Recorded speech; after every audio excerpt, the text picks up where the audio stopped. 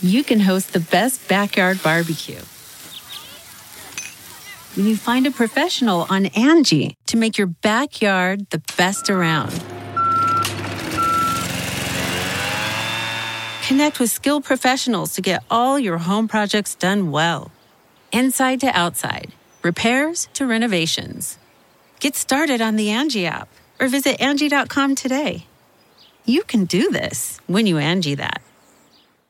Good morning. I'm Randy Naughton at Fox 2 with your St. Louis news, driven by Bomarito Automotive Group. Another teenager is shot to death in the metro area. A 13-year-old boy was walking with two other individuals through an apartment complex on Oak Parkway Lane in North County. A series of shots rang out, and the 13-year-old was hit by one of those shots. The teen was transported to a hospital where he later died. Police do not think this was a random act. Earlier in the day, a 3-year-old boy died in an accidental shooting at an apartment on Jacoby Avenue near Lucas and Hunt Road in North County. Police say Rodney March III found an unsecured loaded gun in the bedroom and shot himself. His mother flagged down officers on the way to the hospital. Their efforts to save the boy were unsuccessful.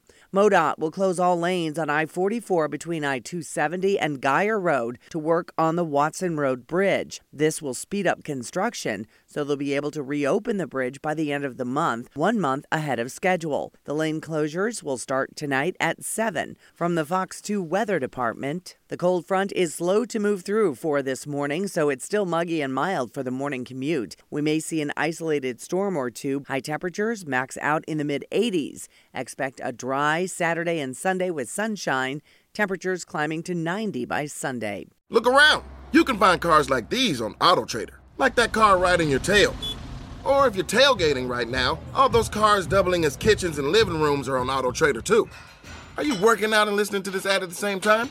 Well, multitasking pro, cars like the ones in the gym parking lot are for sale on AutoTrader. New cars, used cars, electric cars, maybe even flying cars. Okay, no flying cars, but as soon as they get invented, they'll be on AutoTrader. Just you wait. AutoTrader.